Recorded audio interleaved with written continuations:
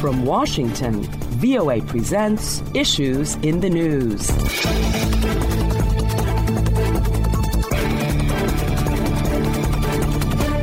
Hello and welcome to Issues in the News. I'm Kim Lewis, and joining me on the panel this week via Skype are VOA White House correspondent Anita Powell and VOA executive producer Steve Reddish. And welcome to the show, Anita and Steve. Thank you. Glad to be here.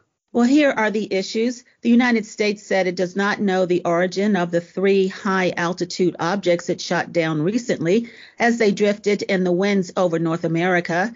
The government said it does not believe the objects were surveillance aircraft, though it is leaving open the possibility that they may be. Russia launched missile strikes across Ukraine after Western allies pledged to ramp up military aid to the Ukrainian armed forces to support a planned counteroffensive. Former Vice President Mike Pence is planning to fight a subpoena by the special counsel overseeing investigations into efforts by former President Donald Trump. Senator Dianne Feinstein, who will be 90 in June and who encouraged many Democratic women in elective politics, announced she will retire at the end of her term in January 2025. South Carolina Republican Nikki Haley kicked off her presidential campaign at a rally. She is now in competition with former President Donald Trump, who was also her boss in 2017 when she shifted from serving as her state's governor to U.S. ambassador to the United Nations.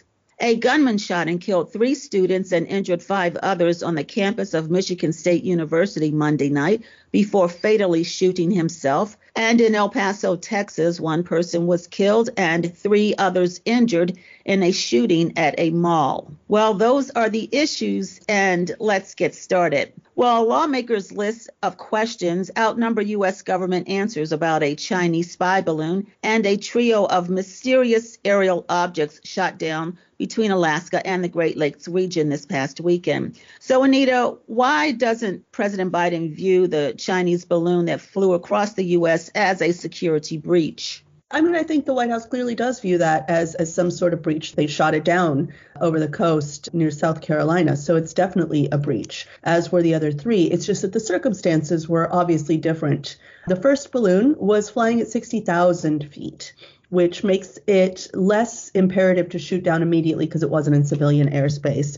But also this was unprecedented, and the military was scrambling to figure out what to do. They didn't want to shoot it down over the continental United States. I think the word balloon is misleading here. It makes it sound like a kid's toy or something that you can just shoot down without any consequences. This thing was the size of 3 school buses, and this is going to fall on somebody or something. I think that was why they treated it the way they did. The next 3 balloons, or let's not even call them balloons, let's call them what they are, unidentified flying objects. The next 3 objects they were able to shoot down because they were able to shoot them down in remote areas of the United States and Canada. And also, critically, these were flying in the 20 to 40,000 foot range, which is something that they deemed to be a threat to civilian aircraft. It seems like the political issue over the balloon, and you're right, Anita, it is much more than just a balloon, even a hot air balloon. It seems like it's more about appearances than action. It's been more than 3 weeks since China's balloon was spotted, 2 weeks since it was down, more than a week since the other flying objects were spotted and down, and we've had very little from President Biden. He made a glancing reference to the China balloon in his State of the Union speech back on February 7th. But otherwise, we haven't heard anything from him. And we've heard from the White House press secretary, the national security spokesman, but not the president. I think a lot of the issues over it is perhaps a legacy from the Trump presidency, when Americans heard from the president, mostly through Twitter, on a regular, almost constant basis. And Biden has been very intentional about keeping a low profile and not being in front of Americans' faces and on their Twitter feeds and in their social media on a regular and a constant basis. And perhaps the administration either overshot that intentionality or, as they have been telling us, they don't know much about, especially the other 3 objects. The Chinese balloon, parts of it is still being recovered off the Atlantic Ocean. The other 3 objects, as Anita said, in very remote places in the United States and Canada. Hard to reach. The object that was shot over Lake Huron has fallen into the lake, and it's a deep lake. So recovery efforts are still happening. Then they've got to find out what these things are. So some of the silence from the Biden administration can be blamed on both politics and what they know and when they will know it. That's a good summation from Steve. I think the problem is, as Steve said, there are more questions than there are answers. And there's a great risk, because every single word that the president utters is important, that he could, I believe the technical term is, he could freak out the American people and, of course, the people of the world by making a misstep or saying something that's taken the wrong way. And I think the White House wants to be very careful not to freak people out here. And they're doing their level best to keep the temperature down, certainly try and say, we don't necessarily think we're being visited from outer space. Well, Russia launched missile strikes across Ukraine after Western allies pledged to ramp up military aid to the Ukrainian armed forces to support a planned counteroffensive. So given this situation, what direction now is this war headed in? The short answer to that is not a good direction, because fighting is going to continue in the foreseeable future. We're seeing that now in Ukraine with the Russians launching a new offensive and the Ukrainians preparing to launch a counteroffensive, possibly in the south. I think it's just important to not view this as a giant abstract chessboard, but the lives of 40 million Ukrainians are caught in between these two militaries. This is not good for ordinary people of Ukraine who are still there, for the children of Ukraine, for the old people of Ukraine. And that is where we are going for the foreseeable future. I think the biggest concern in Washington seems to be managing the expectations about how much more assistance the United States can reasonably give to Ukraine, considering Republicans hold the House of Representatives, and they've made it clear that there will not be a blank check for Ukraine. As well, managing the expectations of Ukraine itself as far as whether it can push Russia out of all of the Ukrainian land that Russia now occupies, which is the stated goal of Zelensky and others in the Ukrainian military and Ukrainian politics. And that includes Crimea. That is going to be a very big lift for Ukraine to push Russia out of all of these occupied territories. The Washington Post quotes a Ukrainian platoon leader on the Eastern Front in Bakhmut saying the two sides are so close to each other that if the Russians push any closer, and we're not talking about miles, we're talking about kilometers, that the Ukrainians will have to move back just so that their artillery doesn't go over the Russian lines and land harmlessly behind them. So that's how close the two sides are out on the Eastern Front. And spring is coming, which will then make the ground a lot more soggier for trucks and other armored vehicles to move through there. So we're kind of in this stalemate at the moment as far as where the two sides are. They can't move very far either way. And Russia is still sending many, many more people to the front lines. I just want to highlight that the vice president left this week for the Munich Security Conference, which is where ostensibly there might be some real talk between a lot of the players. There's diplomatic efforts happening on the sidelines that very much could become the main show. And one hopes that that is how it's going to end, because this is unsustainable for people who are living underneath this.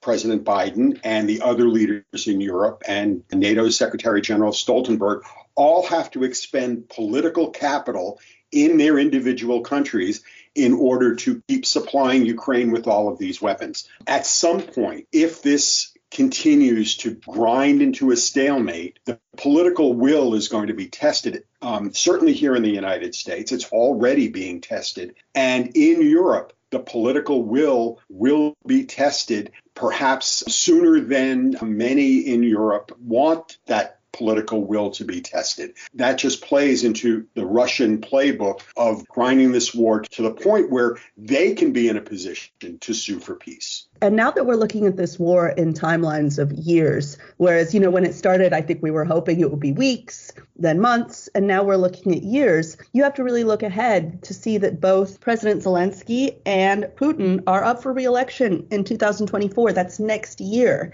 So the politics of this is going to start to play a more active role in this conflict. Just to paint you a picture quickly of the politics, it looks like Zelensky's popularity is pretty high. It surged right after the invasion, surpassing all of the other competition. I think his approval ratings are something ridiculous, like 80% right now. Whereas Putin is harder to read because observers have said that Russia's previous elections have not been free and fair. Putin jails his political opponents. He shuts down media organizations that are critical of him. It's a legitimate question to ask if Putin can win the 2024 election fairly. But will he win the 2024 election under the conditions that he set in the previous elections? Possibly.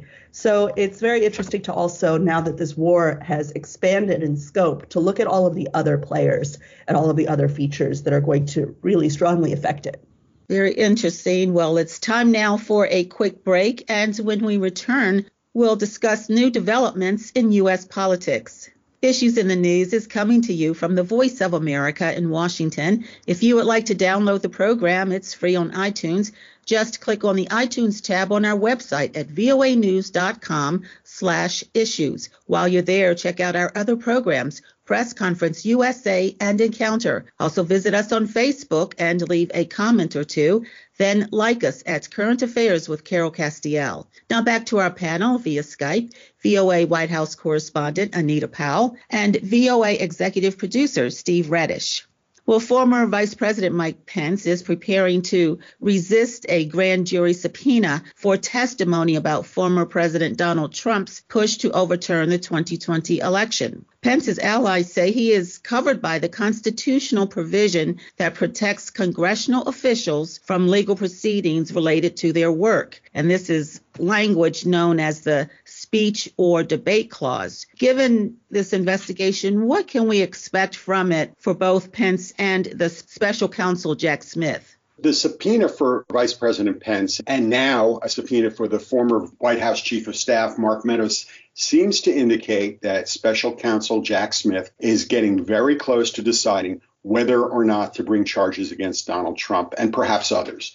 Pence is in a tough political spot. All indications are he wants to run for president. But if he testifies against Donald Trump, it will likely close the door on getting votes from about 25 to maybe 40% of Republican voters who are just unabashedly pro-Trump. So he's trying to look for every opportunity to keep from testifying, whether it's invoking executive privilege or the speech and debate clause, which you mentioned shields members of Congress from being prosecuted for the things that they say in the course of their duties. The vice president's job is the only one that straddles the three branches of government. The vice president is clearly part of the executive branch as the second in command and a part of the legislative branch as the Constitution designates the vice president as the president of the Senate. It's mostly a ceremonial duty.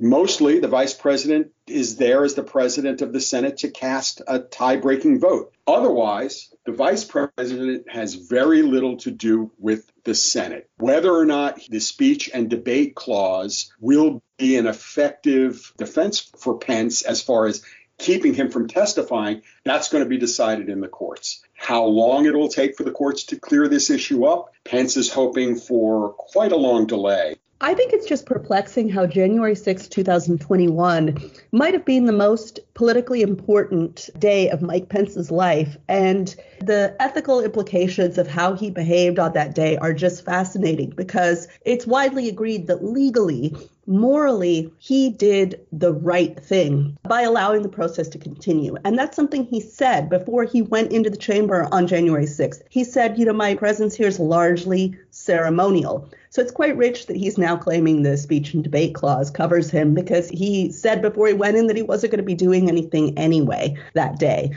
But it's interesting how politically that has hurt him as Steve mentioned, the Republican base that supports Donald Trump and thinks that he should have done what Trump asked him to do, which was basically overturn the election. This is very interesting. This is part of the continuing saga of January 6th, the day that for Mike Pence will live rent-free in his head for the rest of his life. Yes, and moving on to other U.S. political news, Senator Dianne Feinstein, who will be 90 in June and who encouraged many Democratic women in elective politics, announced she will retire at the end of her term in January 2025. So, Anita, how much of a trailblazer is Feinstein? I mean, she's definitely a trailblazer. She's the longest serving woman in the Senate, and that's no small thing. She's from a very populous state, California, and she was prominent in that state during many major events, such as the assassination of gay rights activist Harvey Milk in San Francisco, which could have been a flashpoint, and she's credited with kind of bringing down the temperature and steering her constituency in a better direction. And we saw this with both the president and the vice president the same day issuing statements commending her, praising her work, and saying that she will stand in history. So it's very significant. But the other side of the coin is she is nearly 90. There have been reports that she is in pretty significant cognitive decline.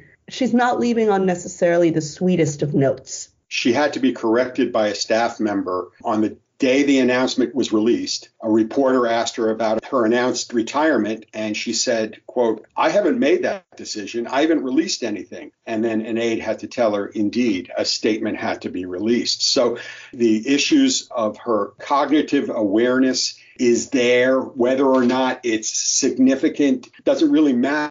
The issue is there.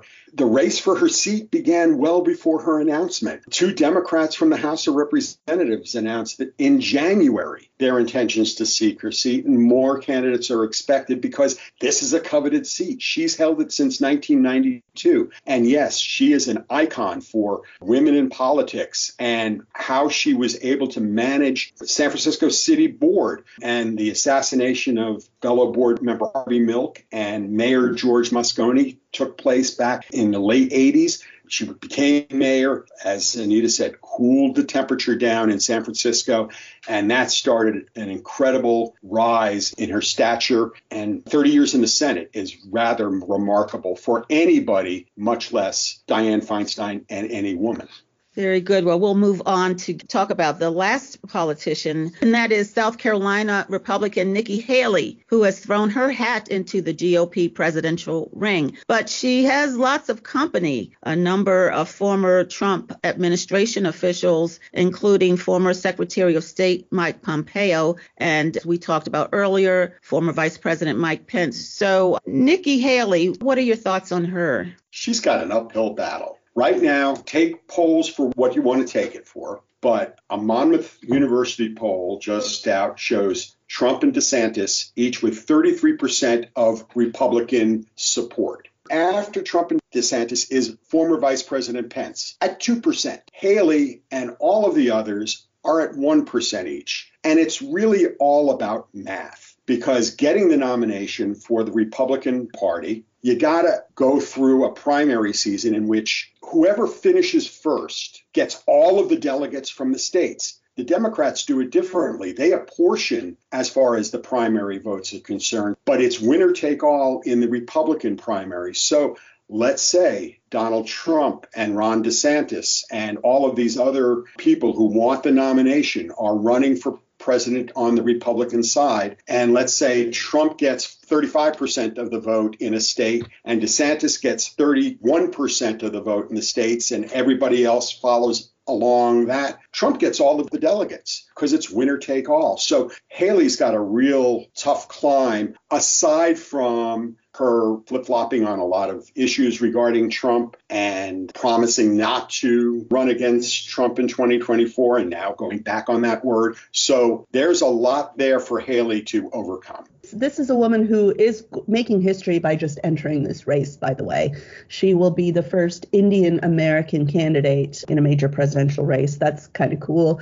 And she was one of the first female governors in the United States. But her big problem is, strangely enough, her home state of South Carolina, because there's going to be a Republican primary there. As Steve just explained, it's a winner-take-all system. She is in a no-win position here because she's expected to win this primary, because if you can't win a primary on your home turf, then how far can you go in politics? So she's expected to win it, but if she doesn't win it, it's going to take her out, basically. So she has this immense pressure to perform in her home state. But even if she does perform and win in her home state, she's not going to get any credit, because the messaging is going to be, well, of course she won in South Carolina. She's from South Carolina. So this is probably going to be her Achilles heel in the early parts of this campaign. Very interesting. Well, we'll move on to our last topic, where tragedy struck at Michigan State University, where a gunman shot and killed 3 students and injured 5 others Monday night before fatally shooting himself, and also mentioning another shooting that took place in El Paso, where 1 person was killed and 3 others injured. Earlier in the week, speaking at the National Association of Counties, President Biden said shootings were happening far too often in this country. What more can be done at this point? Bible of an assault weapons ban, which was enacted in 1994 and expired in 2004, which, by the way, if you look at the timeline, you see that mass shootings have jumped in severity and frequency since that ban expired. So there is data to support, he argues, that an assault weapons ban will actually bring this down.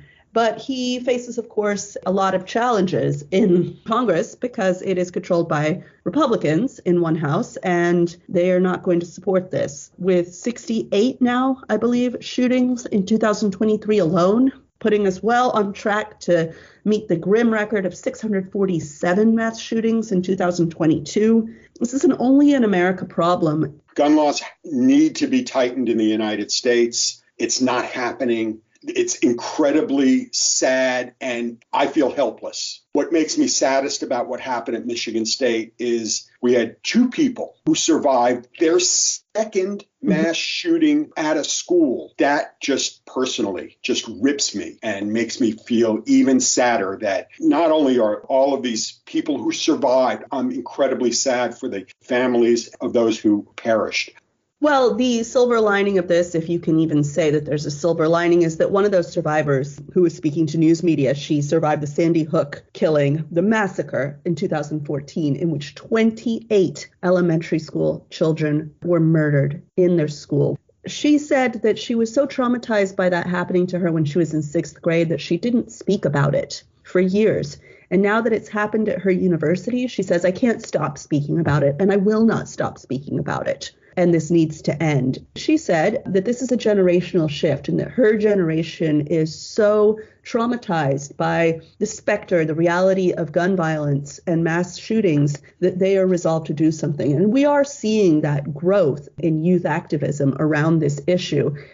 Well, it's time now to find out what is weighing on the minds of our panelists this week. Anita, what is weighing on your mind? I'm thinking about the massive earthquake that hit in Turkey near the Syrian border, and about all of those families who fled conflict in Syria to the city of Gaziantep in Turkey, which was the epicenter of the first quake, only to have the sky kind of fall in on them. It wasn't the sky, it was the earth shaking and everything fell down. These families are traumatized. They already struggled to get a toehold and reestablish themselves in a new country, only for this to happen. As for the Turkish population, they are underneath leader Tayyip Erdogan, and he has loosened building standards, and this is being blamed for these buildings falling down. And he faces an election in May, and there are questions now over whether he's going to postpone or change the date of that election because of this disaster. And that is going to just add fuel to the fire, I think. And I'm very worried about that population there. And my heart goes out to them. And I just hope that they can make it through these cold temperatures.